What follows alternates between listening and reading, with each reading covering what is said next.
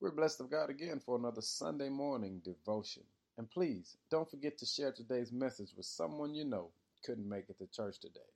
Our focus today is to take inventory. You see, many of us fail to take the time to count our blessings because when you start stacking them up, God has been so good to us.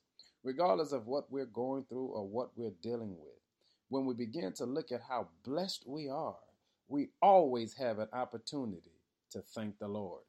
In Philippians chapter 4, verse number 4, it says, "Always be full of joy in the Lord."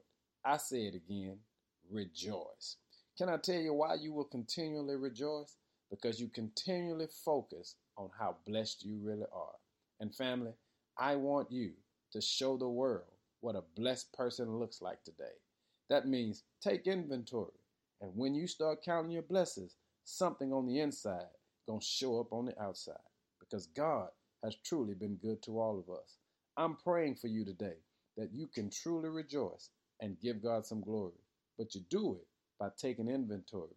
That means look at how far God has brought you, and God will receive some glory. Be blessed today. Take inventory, then give God glory. In Jesus' name, amen.